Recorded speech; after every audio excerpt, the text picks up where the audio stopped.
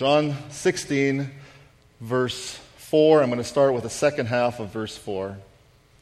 I did not say these things to you from the beginning because I was with you. But now I am going to him who sent me, and none of you asks me, where are you going? But because I have said these things to you, sorrow has filled your heart. Nevertheless, I tell you the truth. It is to your advantage that I go away. For if I do not go away, the Helper will not come to you. But if I go, I will send him to you. And when he comes, he will convict the world concerning sin and righteousness and judgment. Concerning sin, because they do not believe in me. Concerning righteousness, because I go to the Father and you will see me no longer. Concerning judgment, because the ruler of this world is judged. I still have many things to say to you, but you cannot bear them now. When the Spirit of truth comes, he will guide you into all the truth. For he will not speak on his own authority, but whatever he hears, he will speak, and he will declare to you the things that are to come. He will glorify me, for he will take what is mine and declare it to you. All that the Father has is mine. Therefore I said that he will take what is mine and declare it to you. This is the word of the Lord.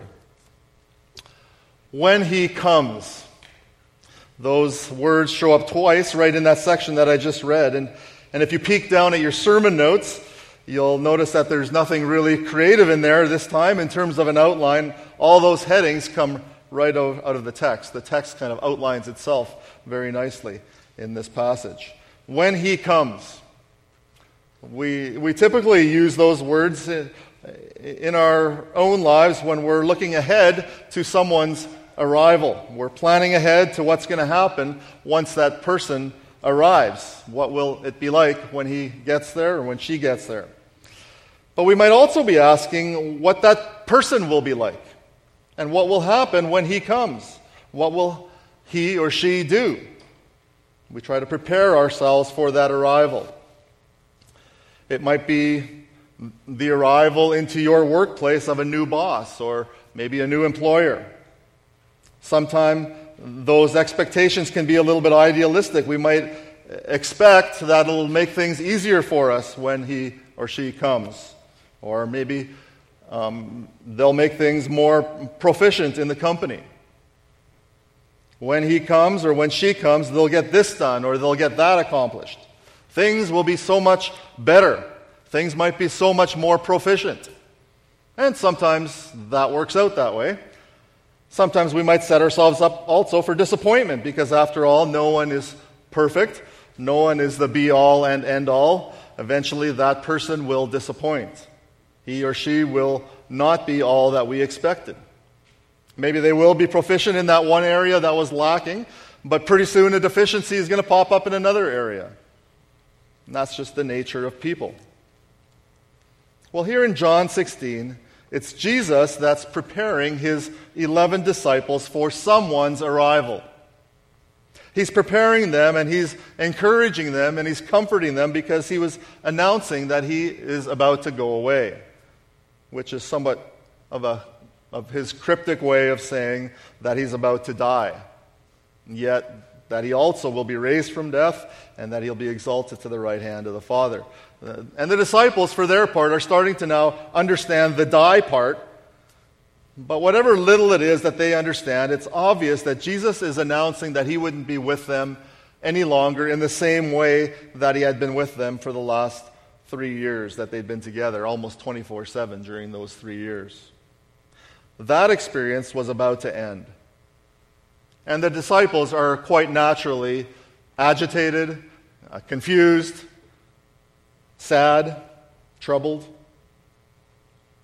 Yet here in John 13 and 14 and 15 and 16, those 4 chapters, which we're almost at the end of now, Jesus has been trying to encourage them that they will come to a point when they understand that everything that's about to happen, which they see as troubling right now, is all part of God's perfect plan.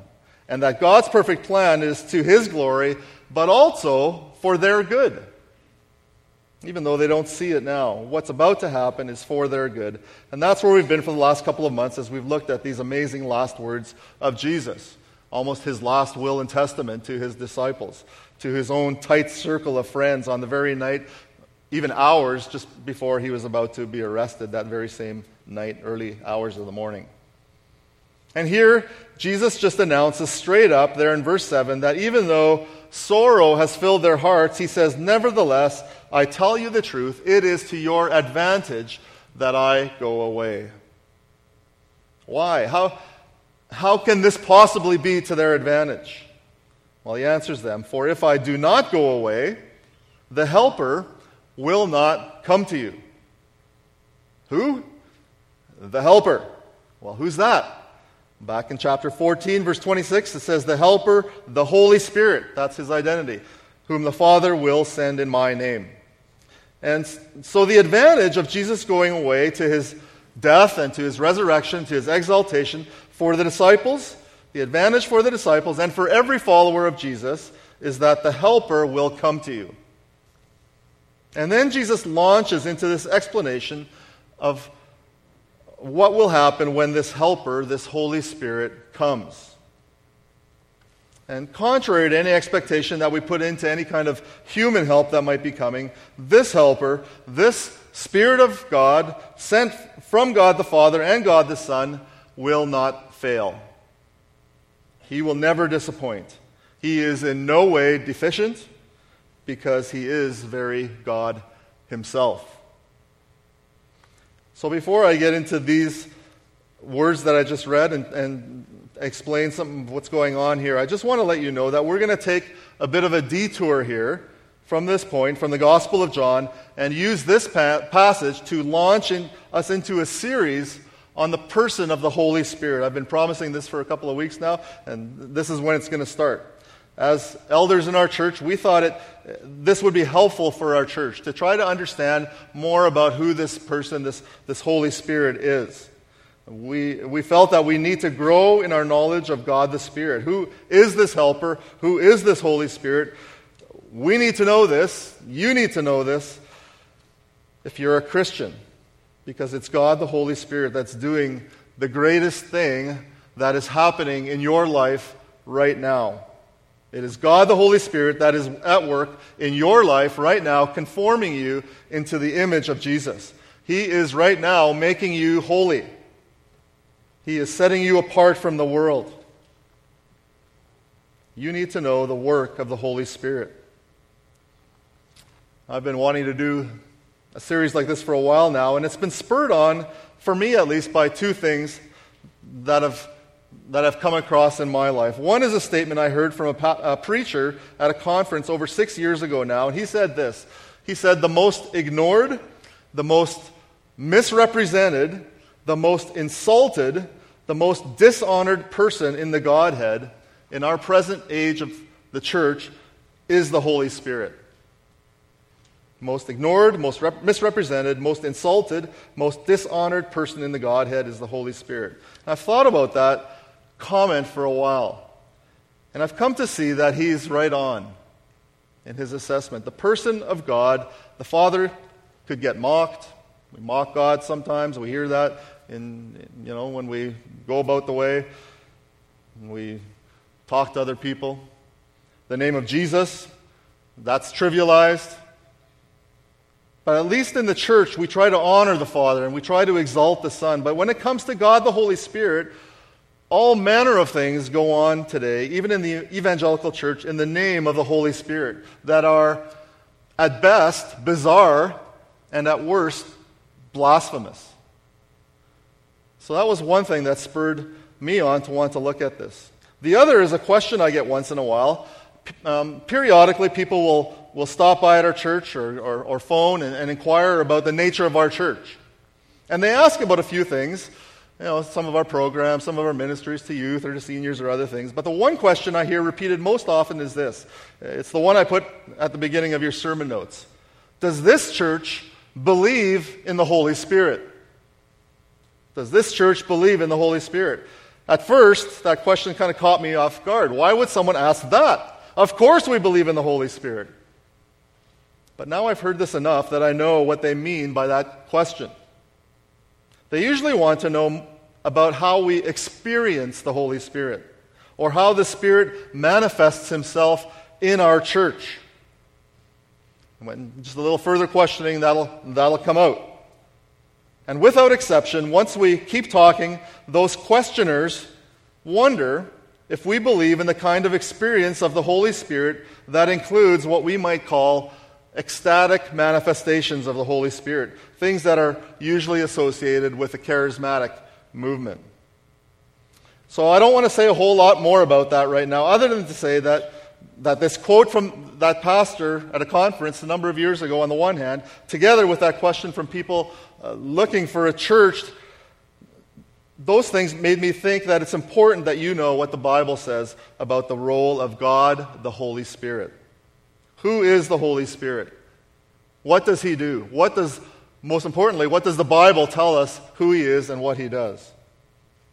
And so Pastor Andrew and myself will look at that for a number of weeks, starting today and picking up again in 2 weeks. Next week, Trevor Douglas will be here, but we'll pick it up again in 2 weeks. And we'll start to talk about what actually happened in the beginning of the book of Acts. And as we'll look at that, that's often a controversial passage, which is what Jesus really is looking ahead to here in John 16, this coming of the Spirit. We'll look at what it means to be filled with the Spirit. We'll look at what that means for our church. We'll look at what that means for families and for our work. That's what Ephesians 4 and 5 is all about. We'll think together about the gifts of the Spirit and the fruit of the Spirit. And we'll look at the Holy Spirit's role in our salvation and in our sanctification, which is really what being conformed into the image of Jesus is, our sanctification, what is happening right now, what the work of Christ is in the life of a believer now. So I just want to say, in answer to that question, does this church believe in the Holy Spirit? I want you to know, yes, we do believe in the Holy Spirit. You can take that to the bank 100 times, yes. If anyone ever asks you that question about our church, you can answer that without hesitation. Yes, we do. We believe the Holy Spirit is indispensable to our individual Christian lives. We believe the Holy Spirit is essential to our church. But because of that first quote, that the most ignored, most misrepresented, most insulted, most dishonored person in the Godhead is the Holy Spirit, we want to try to equip you to know why you can say, yes, we believe in the Holy Spirit.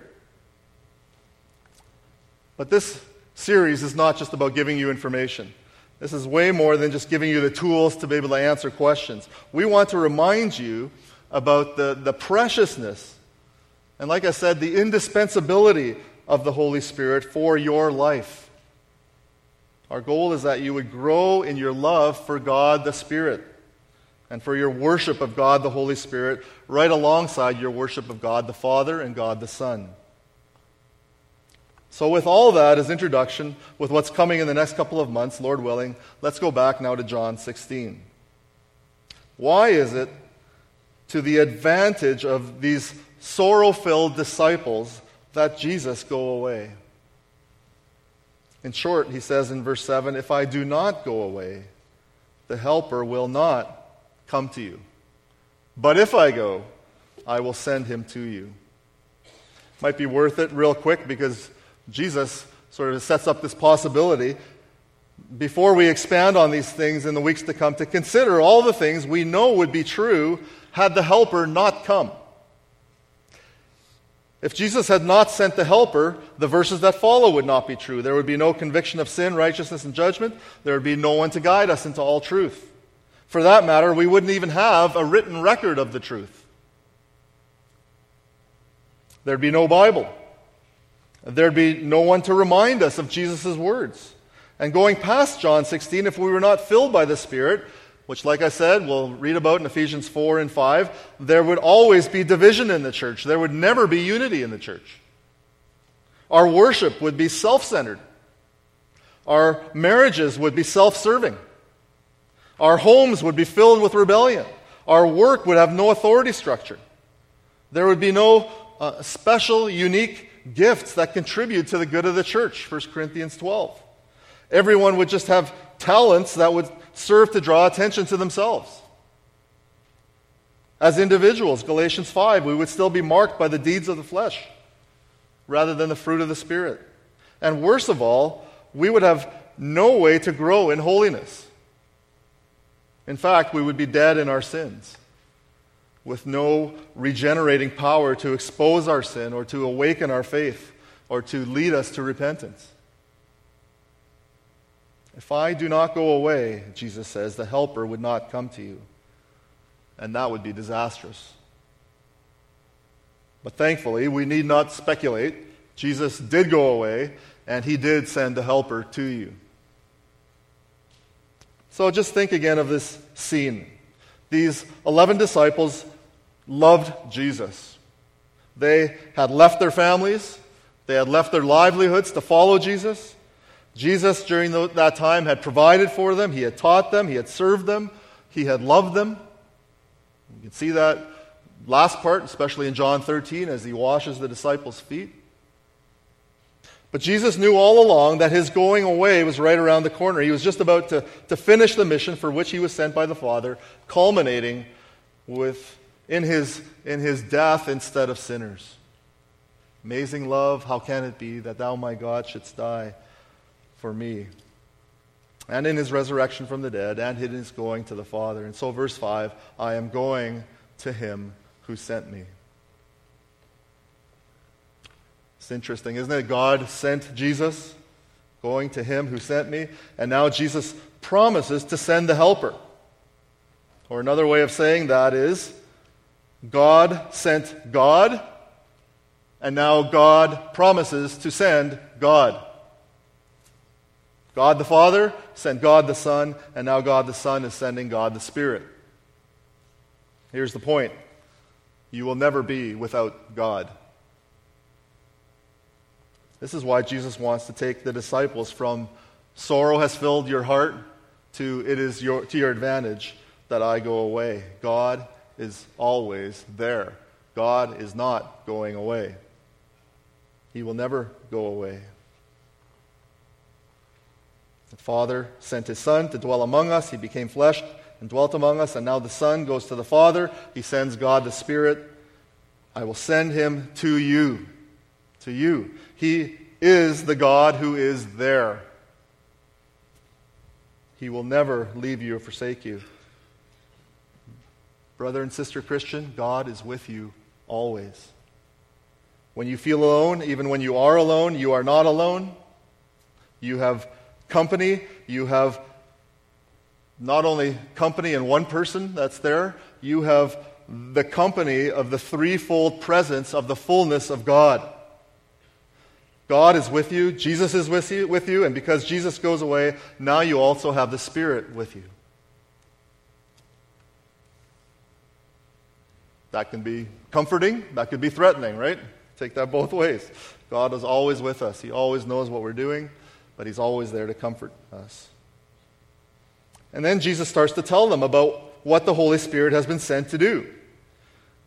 The Father sent the Son, we learn, to seek and to save the lost. But why does the Son send the Spirit? Well, we see two reasons, or you might call them two tasks or two assignments given by the Son to the Spirit here in these verses. There's more, and we'll look at those, but here's the two in this section. Task number 1, verses 8 to 11. When he comes, he will convict the world concerning sin and righteousness and judgment.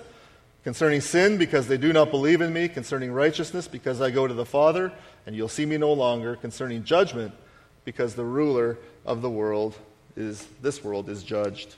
And so we have the summary here in verse 8, and the explanation in verses 9 to 11.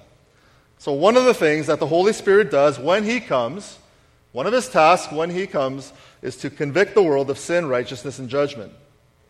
The Holy Spirit brings conviction. Now that's a kind of word we use in court. The Spirit does the accusing, he does the prosecuting, and he brings down the verdict, the conviction of guilt. That's the way the word conviction is being used here. The world here is wider than just the way we think of the ungodly versus the godly. Saints versus sinners, or the godly versus the world. It's more than just that here. This is talking about the world in terms of the whole world. We were all ungodly. And that's the sense here. It means that the Spirit convicts everyone who is not God. Every person in the whole world who needs to repent. Every person in the whole world is guilty and in need of saving. That's the role of the helper. So let's walk at it. We're going to walk at a really quick pace. I know what time it is. Through all three of these areas of the convicting work of the helper, the Holy Spirit. First, he's going to convict the world concerning sin because they do not believe me. So this is the root of sin, right? That they don't believe in God the Son, the root of people's guilt. Apart from the conviction of the Spirit, we would never believe in Jesus. We would never believe that Jesus is the Son of God. So yes, people are guilty for not keeping God's laws, but at root, they do not entrust themselves to believe in the one who did keep God's laws perfectly. That's the connection. They refuse to see their need of Jesus.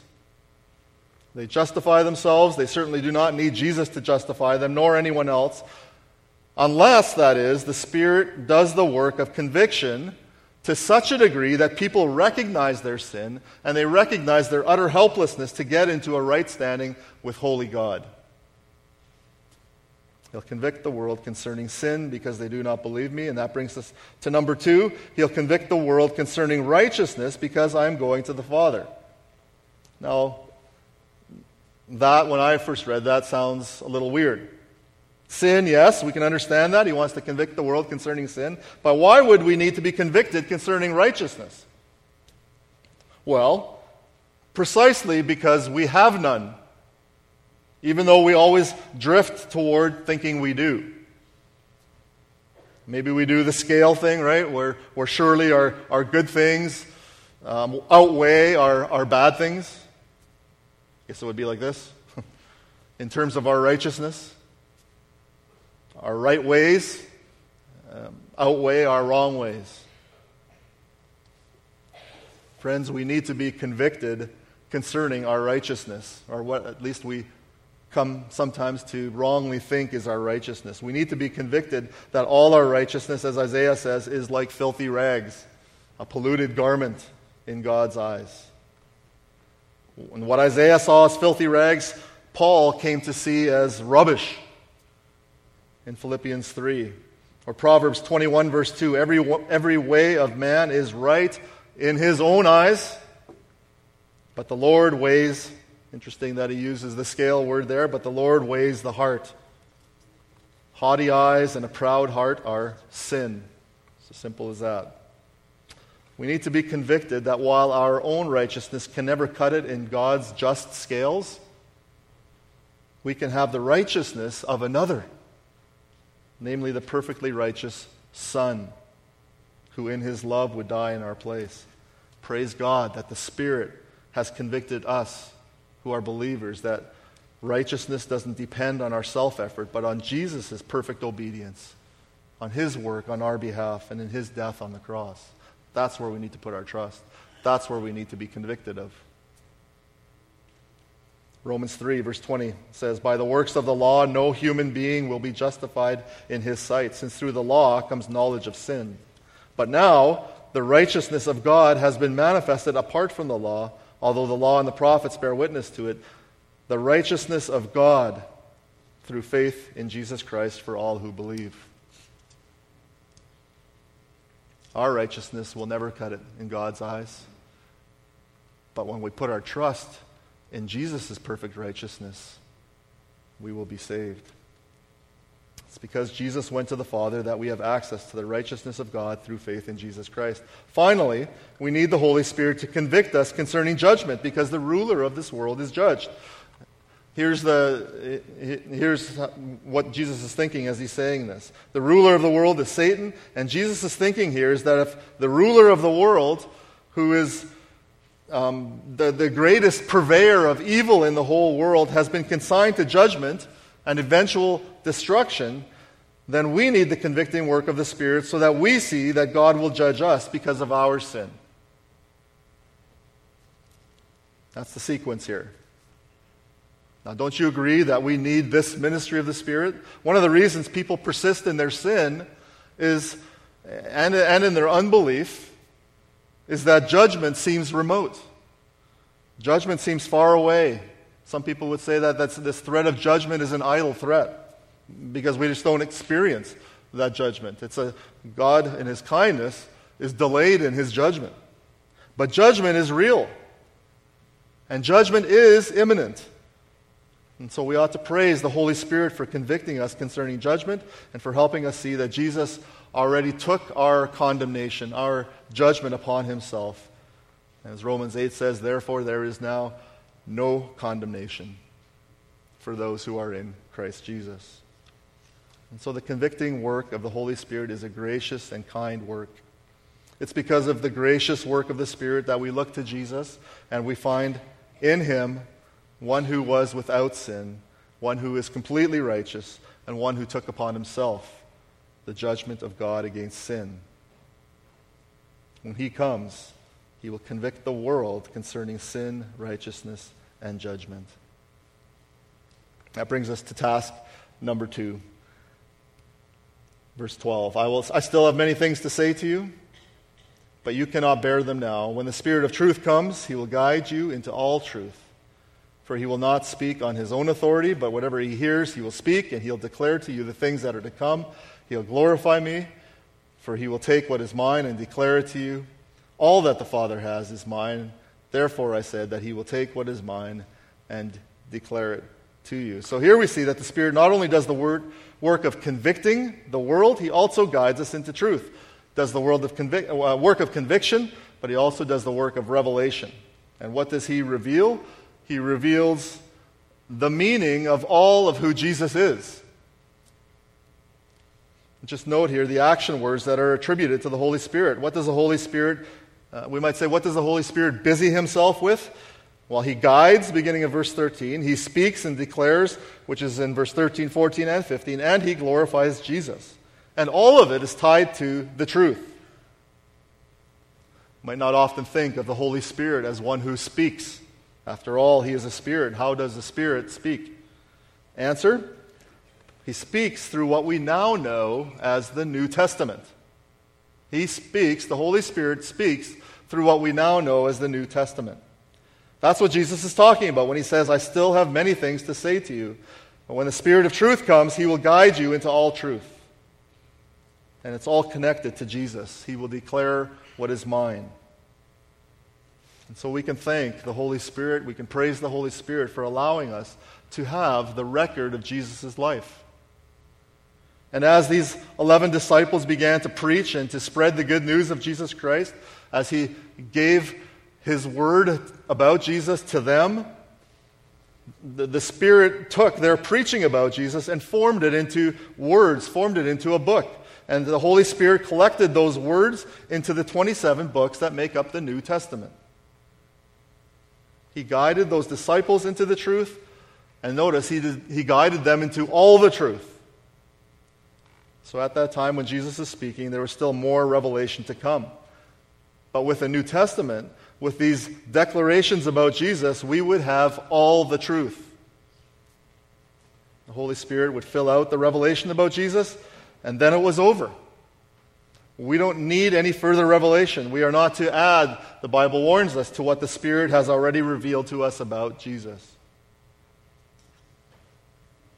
So, this should draw us to be thankful for the fact that Jesus died. And one of the many reasons we can be thankful, one of the many reasons that you can be thankful, is that Jesus dying and being raised and being exalted at the right hand of God, where He is right now, is, one of the advantages is that the Holy Spirit came and began His work and His activity and His ministry. A ministry that continues to this day as He lives in us who believe. Us who have received the Spirit of adoption.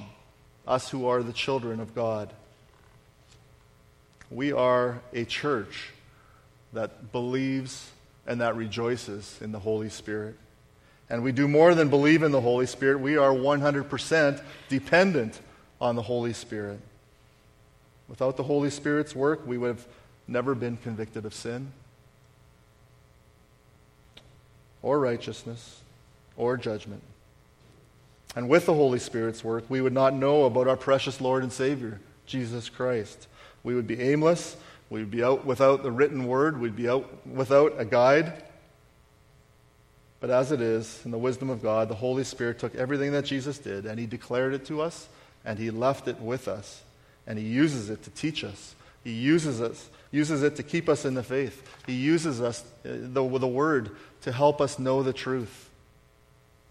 And most of all, he uses the word to keep Christ always in front of us and in behind us and over us and underneath us and in us. We praise God for the Holy Spirit. Our Father, we thank you for Christ.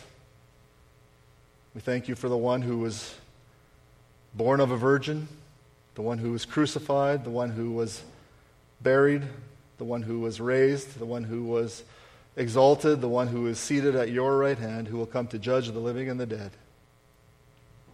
And we thank you for the helper, the comforter, the counselor, the Holy Spirit, this Spirit of truth. We thank you that he brought to us the conviction that we so desperately needed.